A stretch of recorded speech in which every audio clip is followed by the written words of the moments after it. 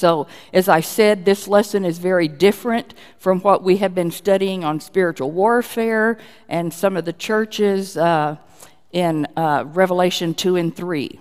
So, I hope you will enjoy this. How many heard me do something similar? It's been 5 years. Oh, just a few, really. So a lot of you have not heard. This would be new material, which is good, and I have changed some of it. So I want us to really look at the different signs that were given to different groups of people regarding fulfilling prophecy and regarding the birth of Jesus Christ. And almost every one of these signs is going to be prefaced with the word behold. And behold means stop, look, pay attention, listen. So that's what we want to do as we get into each group. Now, I'm going to give you, first of all, the references that I'm using, because I'm using more than just the Bible, although there's a lot of scripture involved. It says most of the lineage and history of the Messiah of the Bible is rooted in the area of Israel, especially the area surrounding Bethlehem. Many of the prophecies were going to take place in Bethlehem. We're also going to see their significant types and photos and places that are going to be involved in this lesson. So we have some background. First of all, you need to understand what the Torah is. The Torah was written and handed down by God to Moses. And the Torah only includes all of the prophets, Psalms, and Proverbs. So of our Old Testament books that we know, 24 of them are in the Torah. Psalms, Proverbs, and the prophets. The Mishnah is also something we're going to be referring to today, and the Mishnah is the oral explanation of the written Torah. So you have the Torah, which was a lot of the Old Testament for the Hebrews and the Jews, and then you had people, the rabbis, came along and wrote commentaries on it. So this is like the commentaries that many of us used to study. These are where the rabbis took the Torah and then they wrote on it and expounded on it so that people could understand it. The other thing we're going to use is a book called The Life and Times of Jesus the Messiah, written by Alfred Edersheim. He was born in 1825 in Vienna. He was Jewish, and he was a scholar and a missionary. And he's written quite a book about Jesus Christ when he was born and his ministry on earth. The last reference I'm going to use was written by Gary Stearman, and it's a Christmas prophecy. Do you see the tower in the picture? And there's a place in the Bible that I was even unaware of till 5 years ago called the Tower of the Flock. And this is based on Micah 4:8, which we will get to during the lesson. So we have a lot of different things to look at. This, you'll notice, is not a lesson that's really going to flow from one thing to another. I'm going to talk about this group, and then we'll move to this group and another group. So it may seem a little disjointed, but there's a lot of groups involved in the birth of Jesus Christ, and we want to look at their signs. Now, we know from previous lessons that the Jewish people, were they not taken to captivity to Babylon? So they went from Jerusalem, from different parts of Israel. They were taken over to Babylon by Nebuchadnezzar. And we know they went in 3 shifts. We know that Daniel and some of the younger ones, the more elite, the talented ones, the gifted ones, they went in the first group. We know then that 80 years later, Ezra took this is not in your notes, 80 years later, Ezra took the second group, and then year 94, here comes Nehemiah. And what's Nehemiah's purpose? Rebuild the walls and the gates of Jerusalem that are still lying in rubble, even though they've been there 94 years. And so we have a group that's come back, and their prophet is Malachi. So the book of Nehemiah and Malachi, chronologically, is the end of the Old Testament. And so then we went into what they called the silent 400 years, but nothing was really silent. There was a lot going on. We did a lesson several months ago. What's going on behind the curtain, behind the scenes? God's silent. There's no prophet, but boys, there's stuff going on. And what's he doing? He's got to get everything ready for the birth of Jesus Christ. And it took about 400 years, and finally the Roman Empire has come to life, and they are oppressing the Jews. And that's the time when Jesus is going to be born. So we've got Roman rule established now, and we have Pharisees and Sadducees, which really rose up during that 400 years. So think about just the common people in Israel. They've kind of given up hope. It was 500 years ago that they got back in the land, built the temple, and trying to reestablish themselves as a nation. 500 years later, where are we? Under Roman rule. So they have had a very difficult time coming back as an established nation. But as it approaches the time for Jesus Christ to be born, there's an air of expectancy in the air because they know the Old Testament. They've got prophecies that they know are going to be fulfilled with his first coming. So there's a lot of hope that's rising within the people in Israel. They know the prophet Isaiah. We're going to read Isaiah 9:6, a very familiar passage. Handel wrote Handel's Messiah, a lot of it based on some of the prophecies of Isaiah. So just picture, he has not been born yet, but you know the prophets. For unto us a child is born, unto us a son is given. Now, at that time, I'm waiting for that, right? It has not been fulfilled. Then he's born, and now we have two sentences, basically, that have been fulfilled. Then it goes on. The government's going to be upon his shoulder, and his name is going to be called Wonderful Counselor, the Mighty God, the Everlasting Father, the Prince of Peace. Has that part of his prophecy ever happened? No. So here you have a verse where you have a partial fulfillment, and then you've got one that's going to take place years later. And that's what this verse is all about. He's born, the Son is given. But the government's not on his shoulders yet. That will be in his 1,000-year millennial kingdom. So a lot of your prophecies, part of it's been fulfilled, but not all of it. And it's in the future. And then in Galatians 4:4, by the time the Roman Empire is in place and all of this, there's a passage that Paul uses, when the fullness of time had come. Was there an ordained specific time when God was going to send his son into the world? Yes. And so we know it with all the prophecies, it's all going to come together, and he will come at the perfect time. And then in Luke 2:7, we have it fulfilled. She brought forth her firstborn. If your translation doesn't say firstborn, you write it in there. A lot of them will leave out firstborn, and it's critical. Because if you remember the Old Testament, the firstborn had rights that the others did not. He gets a double portion of the father's estate. He will be the leader of the family, and he will be the priest or the spiritual leader of the family. Many of your new translations just say she brought forth a son.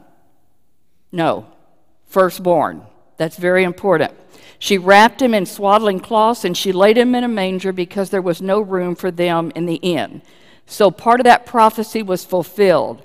For unto us a child is given, unto us a son is born, fulfilled there in the book of Luke. So let's talk about the sign for Israel, his first coming. The Messiah was supposed to descend from heaven and enter the human race as a what? Okay, you and I believe in the Trinity. We believe in God the Father, God the Son, God the Holy Spirit. We know that John teaches us that Jesus Christ was God wrapped in flesh. So he took on human flesh. He came and lived a life here on earth. So let's look at their sign. And it says, behold. What does that mean? Stop, look, and listen. Pay attention to what's after behold. In Isaiah 7:14, we have another prophecy. Therefore, the Lord himself is going to give you a sign. Behold, a virgin will conceive. She's going to bear a son, and she will call his name Emmanuel, which means God with us. So we go to Luke 1:26 and 27 to see the prophecy fulfilled. In the 6th month, the angel Gabriel was sent from God to a city of Galilee named Nazareth, and he's going to give a message to who? A virgin. That's our sign. A virgin who's betrothed, that means she's engaged, and in the Jewish culture, when they were betrothed, it was as if they were married. Okay. She's betrothed to a man whose name was Joseph. He's of the house of David. That's critical because he has to be of the house of David to be the earthly father of Jesus Christ. And the virgin's name is Mary. And we go on. So the angel comes in to Mary, and he said, "Hail, thou that art highly favored, the Lord is with thee. Blessed art thou among women." And it says, when she saw him, the angel, she was, wow, most of us probably would have passed out. Just not only troubled, but mercy, there's an angel, and he's got this message for me. And he said, "Fear not." Do you know fear not is in the Bible about 350 times? And it's always in a time when people would be fearful and something's really going on, and they say, "Fear not. Fear not, Mary, you have found favor with God. Behold." Now pay attention to what I'm going to tell you. You're going to conceive in your womb, and you're going to bring forth a son, and you will call his name Jesus. He will be great. He's going to be called the Son of the Most High. Then Lord God is going to give to him the throne of his father David. Remember, we have said every word in the Bible is important.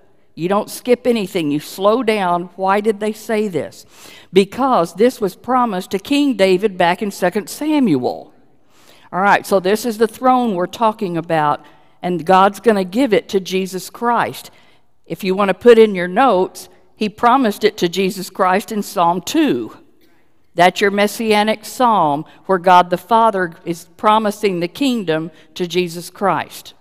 And then it goes on to say he's going to reign over the house of Jacob, which is Israel, forever. And of his kingdom, how long is it going to last? Forever. No end. All right. Now, Mary said to the angel, "How can this be? Because I don't know a man." And you say, "But she's betrothed." That is an engagement, betrothed period where they are not together for at least a year. And he's gone over there to build a house for him.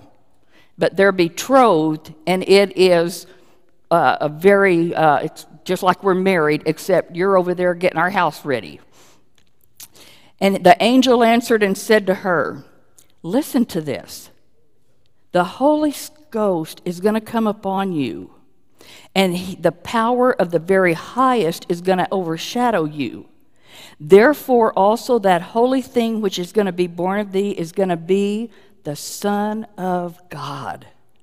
Can you even imagine how Mary felt? Now, we have commentators for years, even today, and they will always be around. They're even in our seminaries who do not believe in the virgin birth. So, I want us to look at, they are listening to, do y'all remember the serpent in the garden? Did God really say that? You know, how can this be? So, that he's still whispering all of that into people's ears today. I want us to go and look at, do we have something to validate this, that she was a virgin? So here's the sign, and context always matters. This is Israel's sign. We're looking for a virgin. The Lord himself is going to give you a sign. The virgin is going to conceive, bear a son, and you call his name Emmanuel. Now, if the Bible said there's a woman of any marriageable age that is going to give birth to this son, that's a daily event, sometimes many times a day all over the world. That's not significant at all. But it is significant to say it's a virgin that is going to give birth to this child. Now, I want us to dig in a little bit and go to the Septuagint to find out, is this validated anywhere else that she was a virgin? And let's see what it says in the Septuagint. About 600 years after Isaiah, So can y'all picture Isaiah giving the prophecy? About 600 years later, we have the Isaiah scrolls, and they have the Torah. They have some of the Old Testament, and the Septuagint, 600 years later, is going to be birthed, and we'll look at that. It's the 3rd century before Christ, 300 years, and Demetrius of Phaleron suggests this to Ptolemy Philadelphus.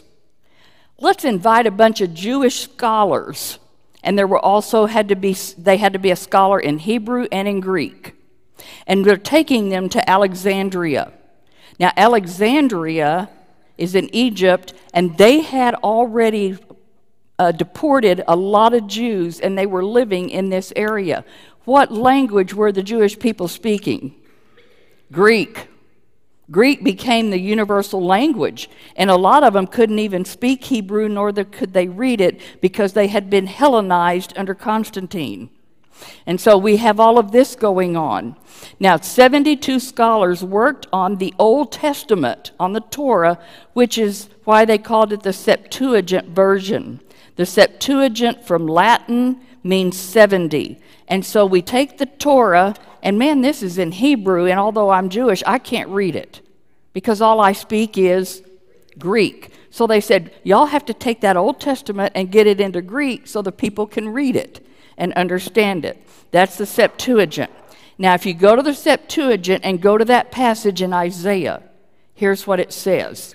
In Greek, the word virgin is parthenos, and it means someone who's never had a sexual experience. They make it very clear. Is Greek a real specific language? Yes. And so we have validation that the Bible, even in Hebrew, when it said virgin, it means someone who's never had a sexual experience. So the Hebrew scholars began to say, we're expecting a virgin birth, and it will be fulfilled 150 years later. So you have a lot of history to trace there. And then when Mary and Joseph have baby Jesus there in Bethlehem, she's a virgin. That was well known. And so you have prophecy fulfilled.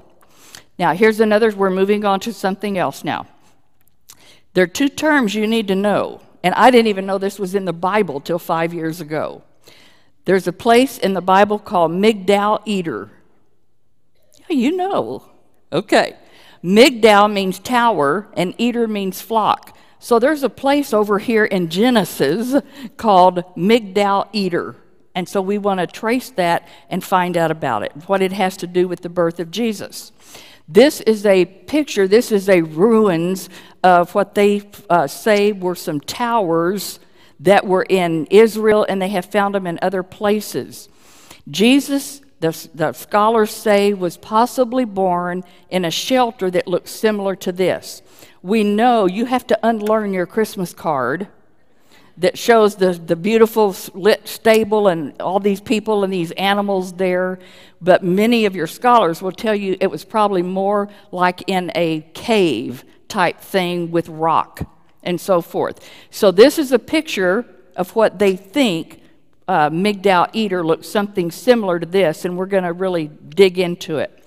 The other term I want you to understand is Ephratah, which is the ancient name of Bethlehem. And so when I go to Genesis 35, Ephratah, Bethlehem, and Migdal Eder are all mentioned, and it's all with the death of Rachel, who is the wife of Jacob. So let's dig into Genesis 35. It says, they were journeying from Bethel. Who's they? It's Jacob, Rachel, Leah, all of his servants, all of his animals, because God told him to go home now, because he's been at Uncle Laban's over here in Haran for 20 years. And God says, it's time for you to go home. And so they're on their way back, and they're at Bethel, and they come a little ways to Ephratah, which is an ancient name for Bethlehem. Bethlehem Ephratah. So on my map, you see the red dot. They came to Bethel, and Jacob and all of his wives and children are on their way home. And they're going to come down to Ephratah, which is the green dot. Bethlehem Ephratah. Now, the rest of the story, Rachel is in travailed birth. She is in hard labor. And it came to pass when she was in hard labor that the midwife said unto her, Fear not, you are also going to have this son. And this is going to be the son named Benjamin. The only other son she had was Joseph. So this is her second son.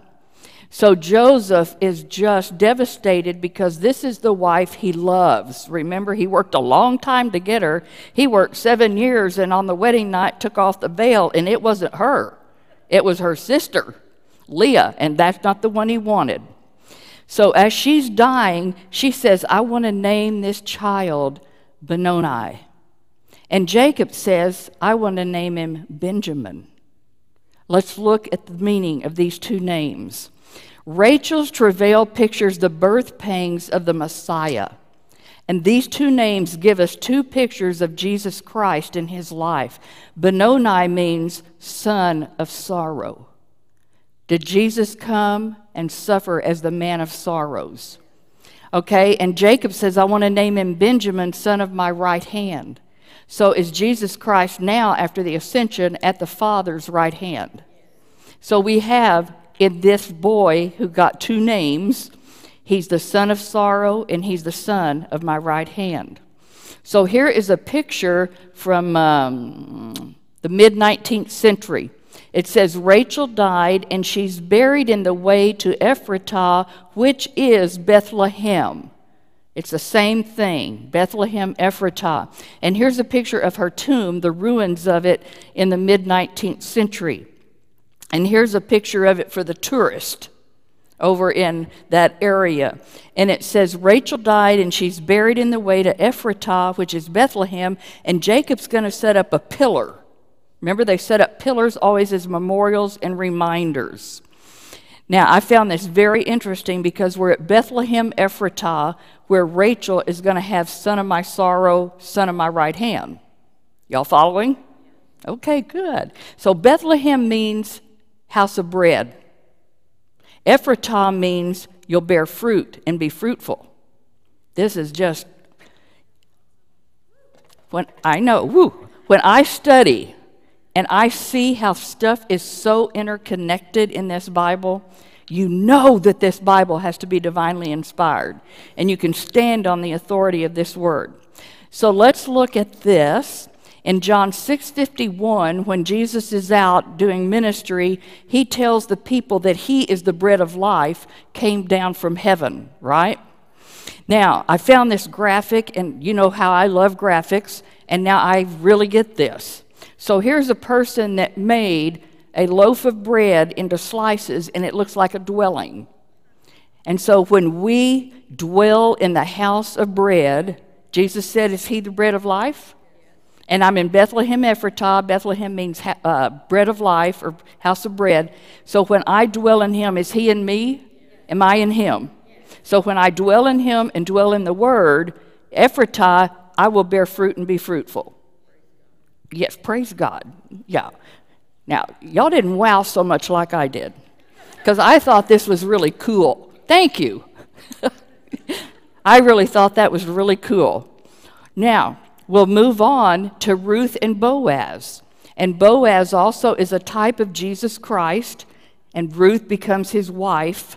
And they start their family here at Bethlehem Ephratah. And so she and Boaz have a guy named Obed who has Jesse, and Jesse has David, King David. And then Jesus is going to be born of that line. So here we are at Bethlehem Ephratah, and this family is going to follow the line to give birth to Jesus Christ, and we're in the house of bread at Ephratah to bear fruit and be fruitful. See, it just, all the connections just... Okay, number 2. King David is born in Bethlehem. Was he a shepherd? We know he's a type of Jesus Christ. So he's a shepherd. He was anointed king of Israel. Is Jesus Christ going to be anointed king of the whole world? Yes, that hasn't happened yet. And the city of Bethlehem became the city of David. It was the same thing. Now it says, Jacob set a pillar upon her grave when he had to leave Rachel there. And Rachel, the name means little ewe or little lamb. So you think about that. And it was only the female lambs that were used for peace offerings. And she's giving birth, and their little boy is son of my right hand and man of sorrows. And he's the only one that is going to bring peace to this world. So I just thought that was another interesting thing. So we're going to go about 1,000 years. Rachel's died in Genesis 35. And we're going to move forward and go to the book of Micah 1,000 years later, and he's still giving a prophecy about the Messiah's birth and where he's going to be born. And so now we have the prophecy about, little town of Bethlehem. But it's still 700 years before Jesus will ever come. Okay? So let's see what Micah has to say. Very important. He says, Bethlehem Ephratah, out of thee shall he come forth. So, there's a prophecy right there. And the reason he had to say Bethlehem Ephratah, so they would know which Bethlehem he's talking about, there is another Bethlehem up in the land of Zebulun by the Sea of Galilee. So he had to write this. He's Holy Spirit inspired, so they would know which Bethlehem Ephratah, which is the one right down by Jerusalem, only about 5 miles. Bethlehem Ephratah, out of thee shall he come forth. And he goes on to say, you are too little to be among the clans of Judah, for from you shall come forth one from me who will be the ruler in Israel. His coming forth is from old. He's the Ancient of Days. Jesus Christ never had a beginning. He never had an end. He will never have an end. Is that hard for us to comprehend? It's hard to wrap your head around, but you accept it by faith because this is what the book teaches. Now we're going to come up to the birth. And so we know what Bethlehem Ephratah is. We know what Migdal Eder is, and we're going to get back to that. So now it's about time. And remember the scripture in Galatians, in the fullness of time, Jesus is going to send forth his son when it's time. And now we've got conditions that are, it's about time. Okay, Luke 2:1. There went out a decree from Caesar Augustus. Who is in charge now? The Romans. That all the world is going to be taxed. So we're now going to see some fulfillment of prophecy coming here. And everyone's going to be taxed, everyone to his own city. Now, I have a map here for you, and the red dot kind of up at the top of the map is Nazareth, because this is where Joseph and Mary were living. And now they're going to have to journey down to the blue dot, because he's of the house of David. And they have to go to Bethlehem in order to meet the requirement. You go to your city in order to be taxed. So it says, Joseph goes up from Galilee out of the city of Nazareth. He's going to Judea, to the city of David, which is called Bethlehem. So there's a scripture telling you that it's the same place. Because he's of the house and lineage of whom? David, and Bethlehem is the city of David, and if you're of that house and lineage, that's where you go. To be taxed with Mary, his betrothed wife, and she is with child. So Bethlehem Ephratah is where they're headed, the house of bread bearing fruit. And it says, the days were accomplished that she should be delivered, and while they were there, the time came for the baby to be born. And she brought forth her firstborn. Make sure your Bible says that. If it doesn't, you write it in there. And say, shame on you for leaving it out. She brought forth her firstborn son. She wrapped him in swaddling clothes, and she laid him in a manger because there was no room for them in the inn. Now I'm going back 1,700 years, back to Jacob and bearing Rachel. Okay? Y'all with me? And it says Israel or Jacob is now going to journey and pitch his tent where? At the Tower of Eder, Migdal Eder. This is the first mention of this tower in the Bible. It's first mention of something always critical. It's always crucial. And whatever it means the first time it's mentioned is generally what it will keep that meaning through the rest of the Bible. And it's the first mention, the Tower of Eder or the Tower of Flock, and we're right at Bethlehem, near Bethlehem. So now I'm going to take some information from the book, The Tower of the Flock, and based on Micah 4, and some information from Edersheim's book on the life and times of Jesus the Messiah. Now, that the Messiah was going to be born in Bethlehem, was that a settled conviction from all the prophets? They knew that. Equally so was the belief that he was going to be revealed from Migdal Eder, the Tower of the Flock, and that's from Micah. That's from Micah 4:8. So, number one here is the picture of Migdal Eder, a two-story tower, and think of it's built, there's pastures for sheep, right? So we have a pasture for sheep, and they had a tower like this. And the person watching over the sheep would be in the top. You see the red dot? Had like a little thatched roof over it. And this is from one in the 1800s that they found the ruins of one, and the pictures in the 1800s. Now, Migdal Eder is not a watchtower for ordinary flocks, because in Bethlehem and that surrounding area, there are untold numbers of pastures of sheep and all kinds of shepherds all around there. But this particular one lays close to town on the road to Jerusalem. These are going to be the sheep that are going to have to go to the temple to be sacrificed. So, according to Jerome, who lived in the 300s and 400s, and he lived in Bethlehem, he said this tower, Migdal Eder, was about 1,000 paces from Bethlehem. So we're very close. Now, according to Eusebius of Caesarea, who lived in the 200s and 300s, he took these shepherds' fields that were right outside of Bethlehem, and he linked them and said that these were at the Tower of Migdal Eder. And Migdal Eder is in the Bible, as we've seen, in Genesis 35. Now, early Christian testimony refers to this area below, I'm right below Bethlehem. They said this is the shepherd's place of the sheepfold. So we have a pasture that is for particular sheep, and we're going to get to that. Now, you see the watchtower of the flock, it acts like a fort, because somebody's got to be up high watching over the sheep. And so that's why they had this tower, and then that's where the red dot is. They're on the second story. Now I'm going to take some information from the Mishnah, which is the rabbi's commentary. And he talks about the watchtower of the flock. Now here is another picture from the 1930s. This was near Samaria, and this ruin is a perfect example, they said, of the tower that is believed to have been at Migdal Eder, near Bethlehem, at Christ's birth.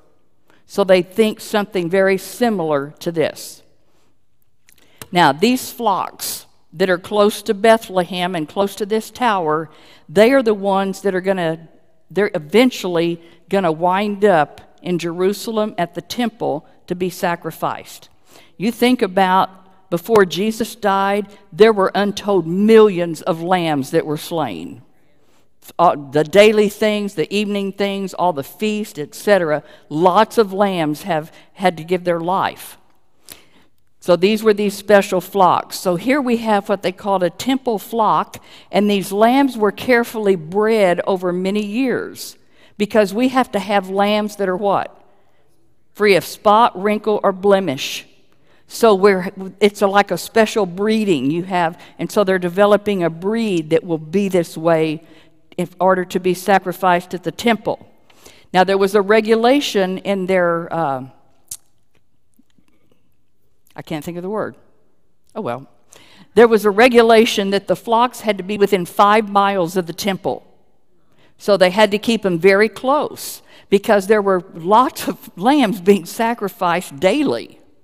And so the flocks had to be very close, 5 miles.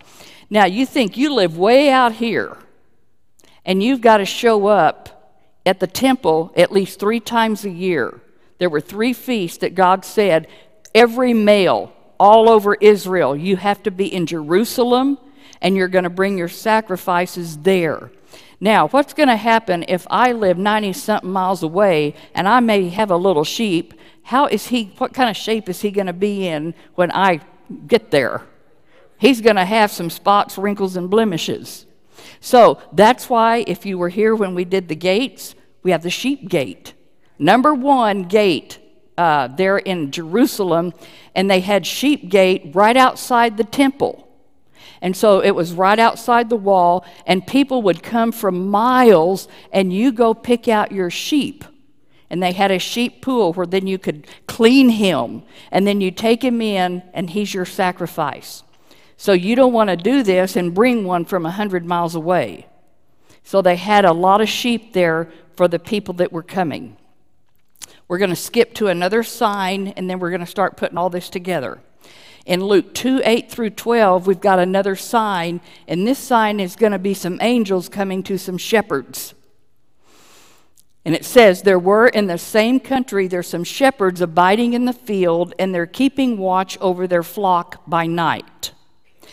And in the next verse it says, lo, the angel of the Lord came upon them, and the glory of the Lord shone round about them, and they were sore afraid.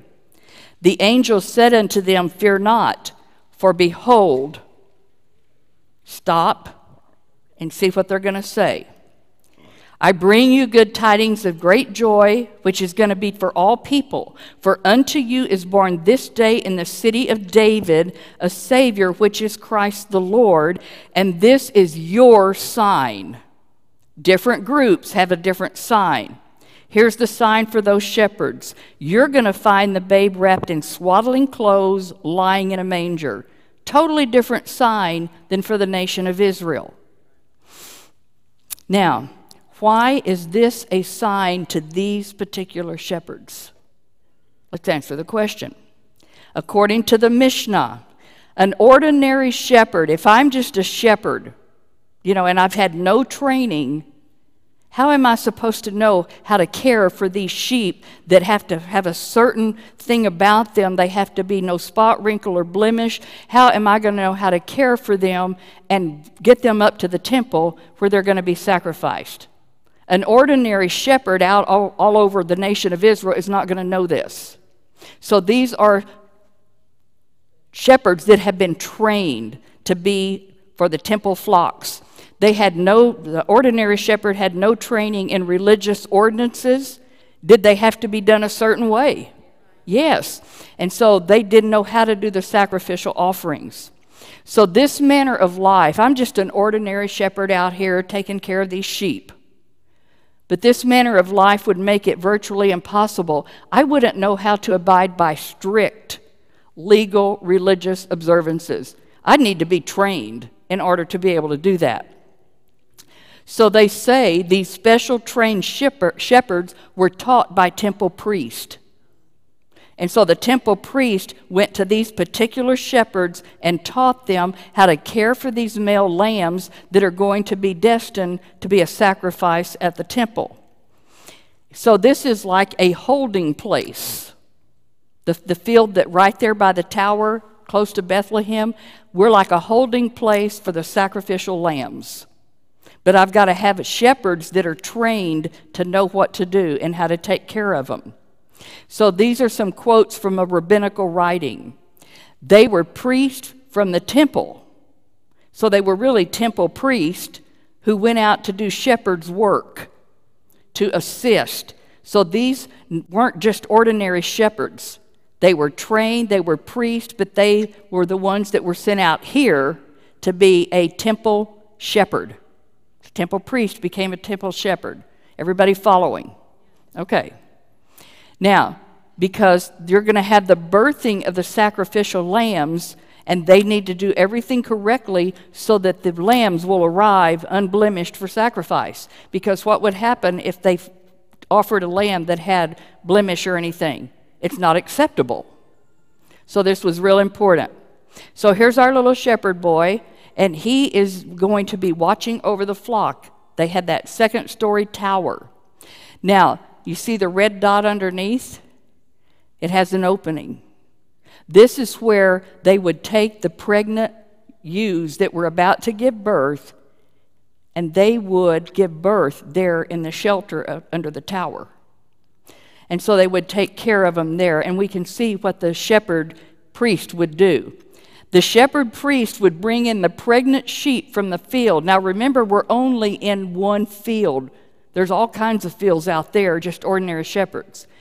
They would bring the pregnant sheep in from the field, take them in the tower's bottom, and the sheep would give birth in there. The lower floor had a room designated for delivery and protection of these little lambs, and they kept a manger in there. Now, here's a picture of a manger. It's not what we think of. It's not what's on your Christmas card. And they kept them clean due to the sacred role of the lambs, trying to keep them from harm.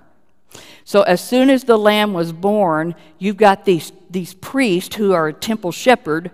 They wipe off the lambs and they inspect them, make sure that they're okay and that they pass inspection. They wrap the lamb now with strips of cloth. Where did I get that cloth? It's from the worn out undergarments of the priest, because they had all white garments. And they cut them in strips when they needed new ones, and they used these and they wrapped them, and those were the swaddling cloths to keep the lamb from getting blemished. Now the priest then would place the lamb onto the manger to make sure it didn't get trampled, because it's destined for sacrifice at the temple, and the regulation says it has to be within 5 miles. So this meets all of the requirements. Now, so the shepherds that raised and cared for these sacrificial sheep were the first people, I believe, that the angels actually delivered the message and gave the sign about the birth of the Savior. What's the purpose of those temple flocks? Are they born to die? Absolutely, because they were going to cover the sins of the people. Remember, they were rolled forward for another year until the Lamb of God came and gave his life.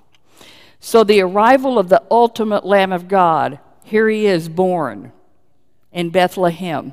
It revealed to those responsible for watching over the sacrificial lambs, because every sacrificial lamb, untold millions, always were pointing to whom? The Lamb of God, Jesus Christ. And so we know, if you've been in church very long and studied and everything, you know that every lamb was a picture of the Lamb of God who would come and fulfill prophecy. So they told him, here's your sign, you shepherds. You're going to find the babe wrapped in swaddling cloths, and he's lying in a manger. That's the sign to these shepherds. So the rabbinical writings from Edersheim tell us what swaddling cloths are. They were cloths that the priest used to prepare the lamb for sacrifice.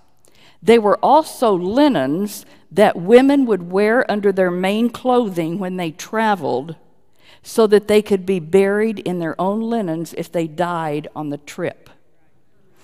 This was the custom among Middle Eastern women in Jesus' day, and it was culturally the proper thing to do. So if the swaddling cloths were customarily burial linens, then Jesus, the Messiah, when he was born, was wrapped in burial cloths immediately after his birth.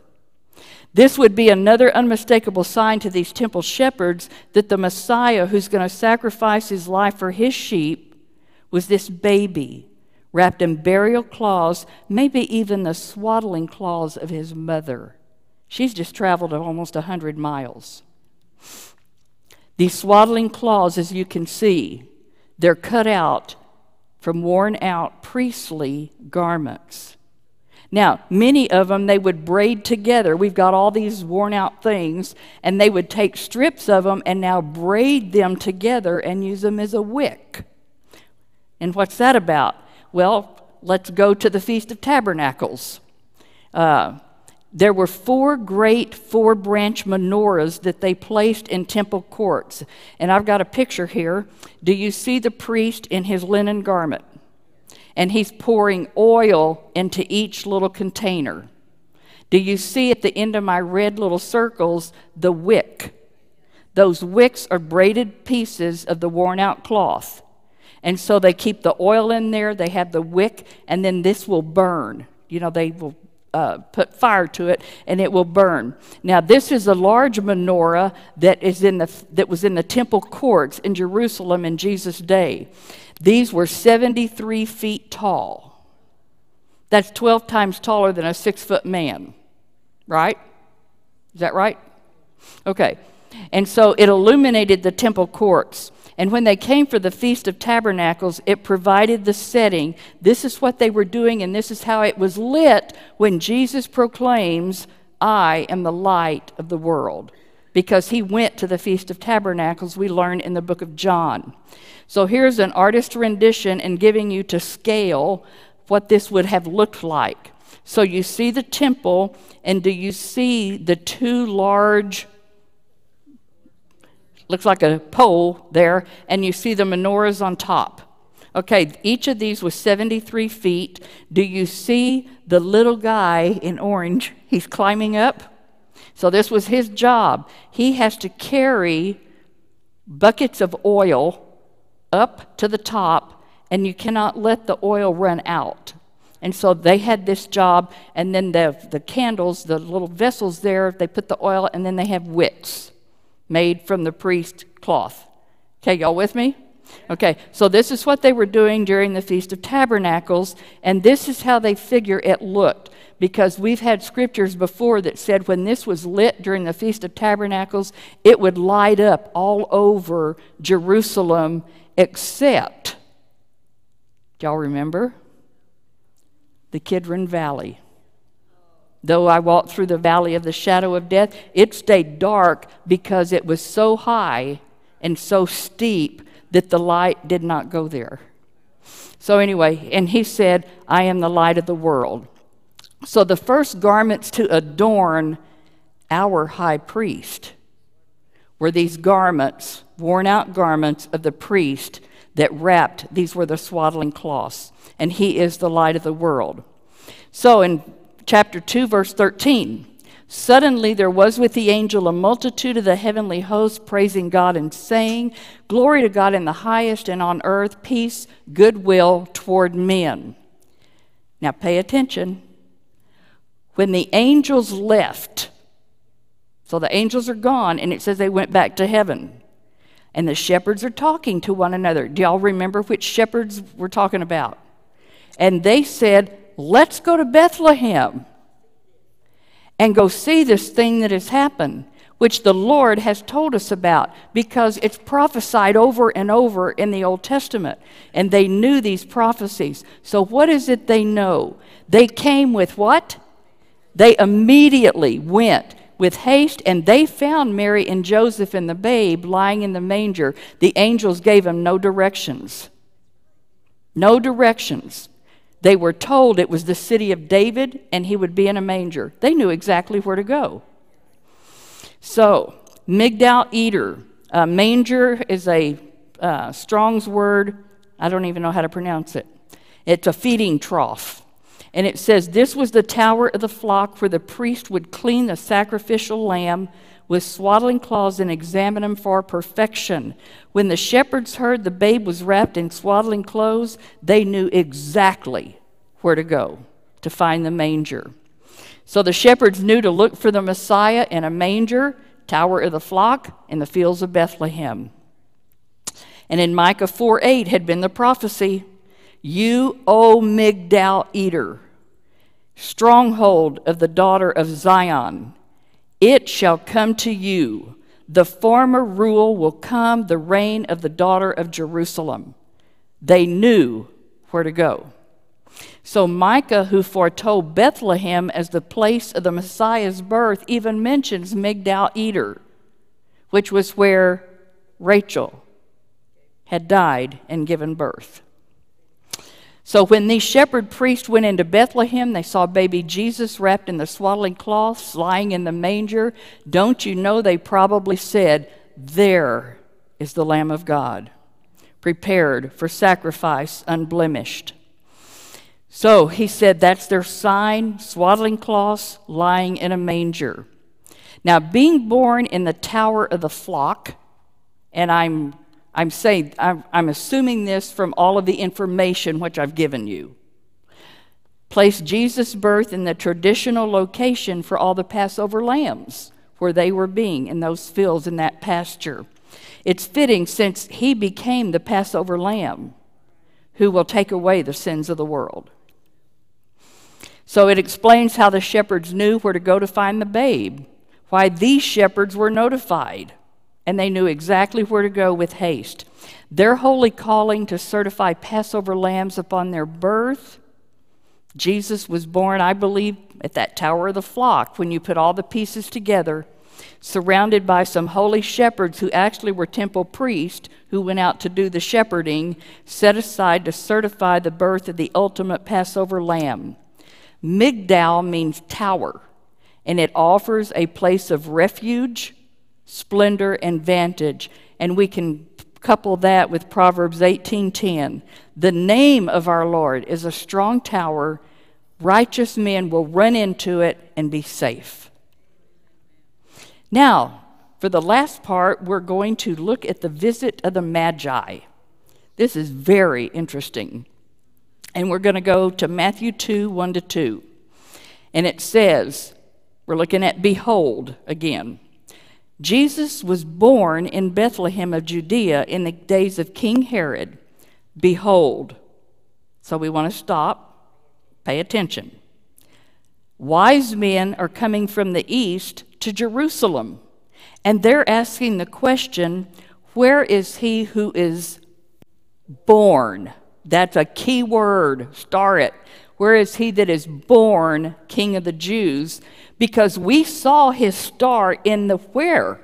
In the east. Where does your Christmas card have the star? Over the manger. It says, we saw his star in the east, and now we have come to worship him. So let's think here. Who are the Magi? How did they obtain knowledge about the Messiah of Israel who was going to be born King of the Jews? Where and how did they get the sign of a certain star that would herald his birth? Where did they learn all this? Why would they make a long and perilous journey? We're talking a long journey because they came from the east, which would be modern-day Iran and Afghanistan. And they're going to worship a Jewish child? Why? They are from the east and they're Gentiles. So, I mean, this is very interesting. They said, we saw his star. How did they know it was his? They came to seek the one to whom it pointed, the one that's born King of the Jews. So, number one, the Magi, they were a caste, a group of men that specialized in astronomy, astrology, and natural science. And their first reference, we get to go to the book of Daniel. Daniel 2:2. In the court of King Nebuchadnezzar. And Nebuchadnezzar sent for mediums, which, as a Christian and a believer, we are told never. But Nebuchadnezzar is a pagan. He sent for mediums, so the king gave orders to summon his diviner priest, his mediums, his sorcerers, his Chaldeans to, I want to know what my dream was, remember? And when they came and stood before the king, he said, I've had a dream and I'm anxious to understand it. We're going to learn about Daniel and who he was, because it's Daniel, the one that could not only interpret the dream, he told him the dream, and the others could not. Okay, Daniel's title becomes Rab Mag. He is the chief of the Magi. He is the principal administrator in a Babylonian Persian empire. Because we have Persia and Babylon over here.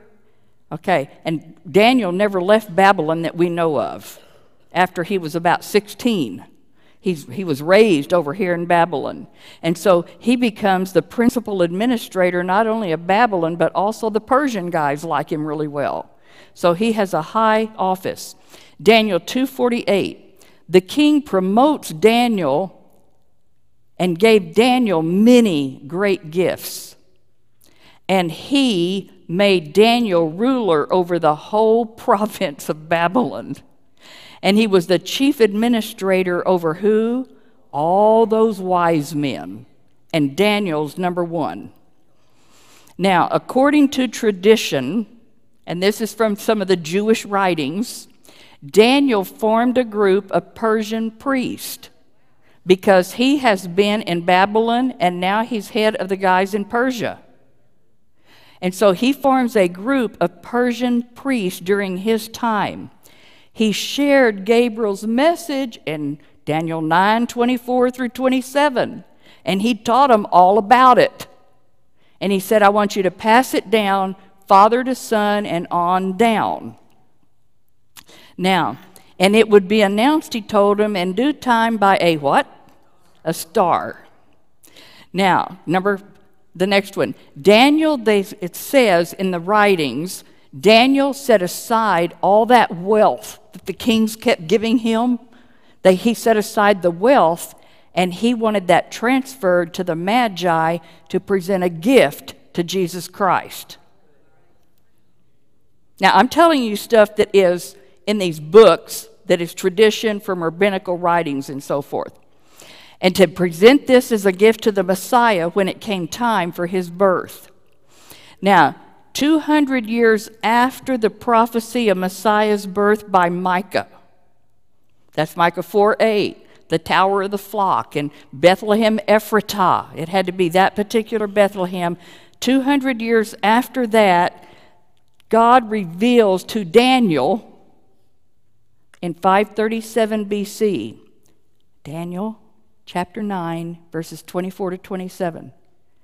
You should know the exact date Jesus is going to ride in on the donkey during Passover week. They should have known the exact day because it's prophesied. And it happened on that day. And so the trigger to begin the countdown, here's the prophecy. And when this certain thing happens, start counting 173,880 days, which is also 483 years. And so here, when this happens, start counting, start counting, start counting. And when you get there, boom, here he comes in on the donkey. They should have known it from the prophecy if they would study their Bible. And the date the trigger happened was March 14th, 445 BC. And you can do the math and study it and figure it all out. Sure enough, Jesus shows up on the donkey 173,880 days later after the trigger. What was the trigger? Artaxerxes. He gives a specific commandment to the people. It's time for you to go back and rebuild Jerusalem after the Babylonian captivity. Now, there had been 3 commandments, but number 1 was to go back and build your temple. Well, that's not my trigger, so I don't start counting yet. The next one was to go back and I forget the second one.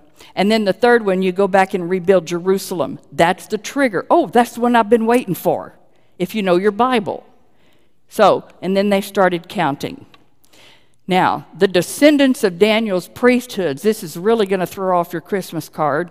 They were not kings. In our songs we sing, We Three Kings, they weren't kings. They were a priesthood from the Medo-Persian Empire. They were the wise men, so to speak, under Daniel. The ancient Magi, in all these historical writings, it was a hereditary priesthood of the Medes, and they were credited with profound and extraordinary knowledge, especially in astronomy and religion. So after some Magi who had been in the court with Daniel, they proved to be expert in the interpretation of dreams. So Darius the Great, who was one of the Persian leaders, he put them over the state religion in Persia. So these are these wise men, the Magi, and now they are over the state religion in Persia. So they have a role similar. Who's over the spiritual part with the Jews? The Levites. That's the kind of office that they had, except they're going to a pagan god. Okay. Now, next. Over the following 500 years after Daniel, they became a powerful priesthood because they've gotten all kinds of promotions, and they are influential in the affairs of the Parthian kingdom. And I'm going to show you where that was. And here is the thing. No king in all of the realm could reign unless they approved it. That's how much power they had. Can you imagine how Herod's going to feel? He didn't get their kingship from them. Okay, so no king could reign without their approval. And the Magi became the supreme priestly caste of the whole Persian Empire. And they continued in subsequent periods of the Seleucids, which were Syria, and the Parthians. So let's look at the political background of this group. Since the days of Daniel, the Persians and the Jews nations were closely intertwined. Let's see why. The Jews and the Persians at one time were under Seleucid rule. Who were the Seleucids? The Syrians. Okay, so they were under that rule, treated awful. This is Syrians, and they were cruel. And so Jews and Persia both, so they kind of had a bond. We don't like being under them. And subsequently, both of them gained their independence, and they were no longer under the Seleucid rule. How did this happen? With the Jews, we go back to the silent 400 years, who cut them? The Maccabean revolt. And so the Maccabees came into play, and the Jews were no longer under Syria, the Seleucids. And then over here, the Persians became the dominant group of the Parthian Empire. I know this is getting a little hard to follow, but you have 4 weeks to study it till our next lesson. So here's Iran and Afghanistan. Do you see kind of the purpley color on the map? This is the Parthian Empire at that time. And that's where the Magi are going to come from this Parthian Empire, which is Iran and Afghanistan. So it was at this time, the Magi, they now have a priestly role, and they're the top dogs in the government. So they are top priest, and they are top in the government. This is significant when we're getting around to the time of Jesus. So they were the upper house council of the Megastenes, and they had the absolute choice, who is going to be king of your realm? That's how much power they had. So we have Magi, who are really Parthian priests, and they have a lot of power for the government. Central to their philosophy was the belief handed down to them over the centuries, starting with Daniel teaching, one day God is going to send someone, and he's going to be born the King of the Jews. And how are you going to know? You're going to look for his star. So the general timing of the coming of this king was known to them from Daniel's teaching, and there was a confirming sign that was going to be given to them, and so they began searching the heavens for that promised sign. There's a new star in the eastern sky. So that's what they were looking for. So number 3, upon seeing his star, they know, guess what? And they knew he was going to be born in that area. So now they're going to start out on a long journey because they want to go see the one who's born, seek an audience with King Herod, and they want to worship the one that was born, King of the Jews. So Parthia had earlier fought off a Roman invasion. Here's Parthia, here's the Roman Empire. And the Roman Empire wanted control over them, and no. So they gained their independence, and they fought them off. So Parthia became an independent kingdom about 250 BC. And they're growing, and they're growing, and they're growing. So about the time Jesus is born, they had a very large empire. So they're very powerful, as is Rome, but they're over here in the Far East. Parthia had several successful clashes with Rome. 63 BC, the Pompey, remember, he came in. He was the first Roman to conquer Israel, and he attacked Parthia, but he did not have any luck. In 55 BC, the Romans lost 30,000 troops in a clash with Parthia. In 37 BC, we're getting closer to the birth of Jesus, Parthia went and clobbered Rome again, and they drove out all the Roman opposition. Rome doesn't like Parthia very well. And so we go on. Now you've got these three, they say three. Forget that. They weren't kings, and there weren't three. These are important, powerful people. They are not going to strike out on this long journey going through enemy country with three people. It was an entourage of people. You don't send your three powerful people out, or how many ever there were. You don't send them out all by themselves on this long journey. You're going to have a lot of people around them to protect them, and they're going to enemy territory. So Parthia, because they had fought off Roman invasion before, who's entrenched in Israel where they're going? Rome. And the Magi, they are our enemy. So when the people of Jerusalem see the Parthian people coming in this huge caravan, don't you know they were fearful? Now, Herod is going to have a slippery rock now. Herod had been given the title King of the Jews by Caesar. He's just given that title. Now, but he could not enter the city for almost 3 years. It took a 5-month Roman siege by the troops before it was even safe for Herod to go in, even though he had been assigned to be king. But he couldn't go in there. So he gained the throne of a rebellious buffer state that was situated between two mighty contending empires. Now, if you look at the map, you'll see this easier. The orange over there, that's the Parthian Empire. The blue over here is the Roman Empire. Who's in the middle? Judea and Israel and all of that. They're the buffer zone. And Rome has them. Parthia is going to have to come into there, and Herod has been made king of these people that don't like him. So it's not a very good place for him. He is an Edomite. He's an enemy of the Jews, and his own subjects, the Jews, they know those Parthians are coming. Hey, we have been together before. We need your help. So he was afraid of that. So we have a precarious visit now. There's a group of Persian, Parthian, and they have the power to be a king maker. They entered Jerusalem during Herod's reign. And we go back to Matthew 2 now. When Jesus was born in Bethlehem of Judea in the days of Herod the king, behold, what happened? Wise men from the east are coming, and they want to know, where is he that's born King of the Jews? We saw his star in the east, and we have come, and we want to worship him. Where is he? So here they are, and of course the pictures are only going to show 3.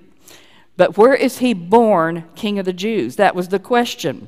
We saw his star in the east, so we know he's been born. And here's Herod. Can you imagine how he feels? What's going on in his mind? And the Bible tells us Herod was troubled, and all of Jerusalem. They were all troubled at this. Herod's reaction was understandably one of fear, because you consider the background of the Roman-Parthian rivalry that has prevailed for a long time. So these group of Persian Parthians arrive in Jerusalem. They are the ones that have the power to determine who is king there. So he's all troubled. He's not Jewish, he's an Edomite. He was appointed by the Roman Senate. He is a pretender. He is a pretending king over this area. This powerful foreign magi said, there's one who's been born King of the Jews. So surely one born King of the Jews is going to have a more powerful claim than a foreign appointee. Absolutely. So he gathers all of his chief priests and his scribes, and he says, where is this Christ to be born? See, he doesn't know. He does not know. And so Micah 5:2, they're like, don't you know the prophets? See, they didn't know, he didn't know the prophecies. And he said, the Messiah that's coming to the Jewish people is going to be born in Bethlehem. And they told him, it's already known from prophecy regarding the place in Israel where that ruler's going to be born. And so his own people tell him, it was settled from days of eternity, he's going to be born in Bethlehem of Judea. But he didn't know that. And it says in Matthew 2:6, thou Bethlehem in the land of Judah, art not the least among the princes of Judah, for out of thee shall come the governor that's going to rule my people Israel. So it's fascinating to me. You think about this scene now. Neither Herod nor the Jewish political leaders even went to Bethlehem to go find out for themselves. It's not recorded in the Bible, at least. So here they find this out, but they don't bother to go and check it out. They were made aware of the prophecy of Micah 5:2. They received dual confirmation. The star, the arrival of the Magi from the east, all of that was prophesied, and all of it was within their ability to understand. But his response is understandable. He's not Jewish, and he fears a rival claim to the throne. So Israel had been waiting for centuries for their Messiah to come. They knew the prophets, and there's a lot of prophecy about his first coming. He fulfilled every prophecy, about 180 of them, fulfilled every prophecy, crossed every T, dotted every I, to what the prophets said about his first coming. He fulfilled every bit of it. Every bit. Now, the leaders had the same knowledge as the Magi. Their prophecies were written in their own scriptures. It was being fulfilled right before their eyes. They should have been the first ones to go investigate what's happening, what's going on. What's the problem? The Jewish leadership had long departed from a literal interpretation of Scripture. They're allegorizing, they're spiritualizing. And what happened? The Sadducees, who were one of the ruling parties, they rejected predictive prophecy. If you reject prophecy, you might as well tear out a third of your Bible. And then you won't understand the rest of it. And they say, well, that's not meant for our time. Well, there's scoffers that say that now. So what was the result? This event, even though they knew the scriptures and they knew what they were to be looking for, they ignored it. And they missed the event for which they had longed. The Magi of the East, though, they saw their sign. And they were willing to embark on this perilous journey in enemy territory. Because what are they hunting? We're seeking the one born King of the Jews, and we want to worship him. I end with Titus 2:11. This scripture tells us about our past salvation, what we're to be doing now, and what the future is. Look at it, Titus 2:11. The grace of God has been revealed, and it brings salvation to all people. That's in the past. The next verse, the present. He teaches and instructs us. You are to deny ungodliness and your worldly desires. You're to live sensibly, righteously, and godly in this present age. That's present. And what am I to be looking for and not miss it? I am looking for my blessed hope and the glorious appearing of my great God and Savior, Jesus Christ. I don't want to miss it. So I'm looking for it every day, the rapture, when he comes to take us away and take us to heaven before the 7-year tribulation period starts. That's what I believe the Bible teaches. So I hope you enjoyed this lesson on these signs. And when I studied that, it just even puts my heart even more in cement. I am cemented in this word because I believe every bit of it. It is literal, and I believe everything on the authority of God's word. Don't spiritualize it, don't allegorize it, because you may miss something. So, I hope all of you have a wonderful Christmas. We plan to start back up on January the 10th. On the 10th. Not the 3rd. Because I'm actually going to be in Oklahoma City speaking at a church on the 3rd. So, on the 10th. So, some of you have asked about Laura, and I will just briefly tell you that she feels like, since that cavitation process, that her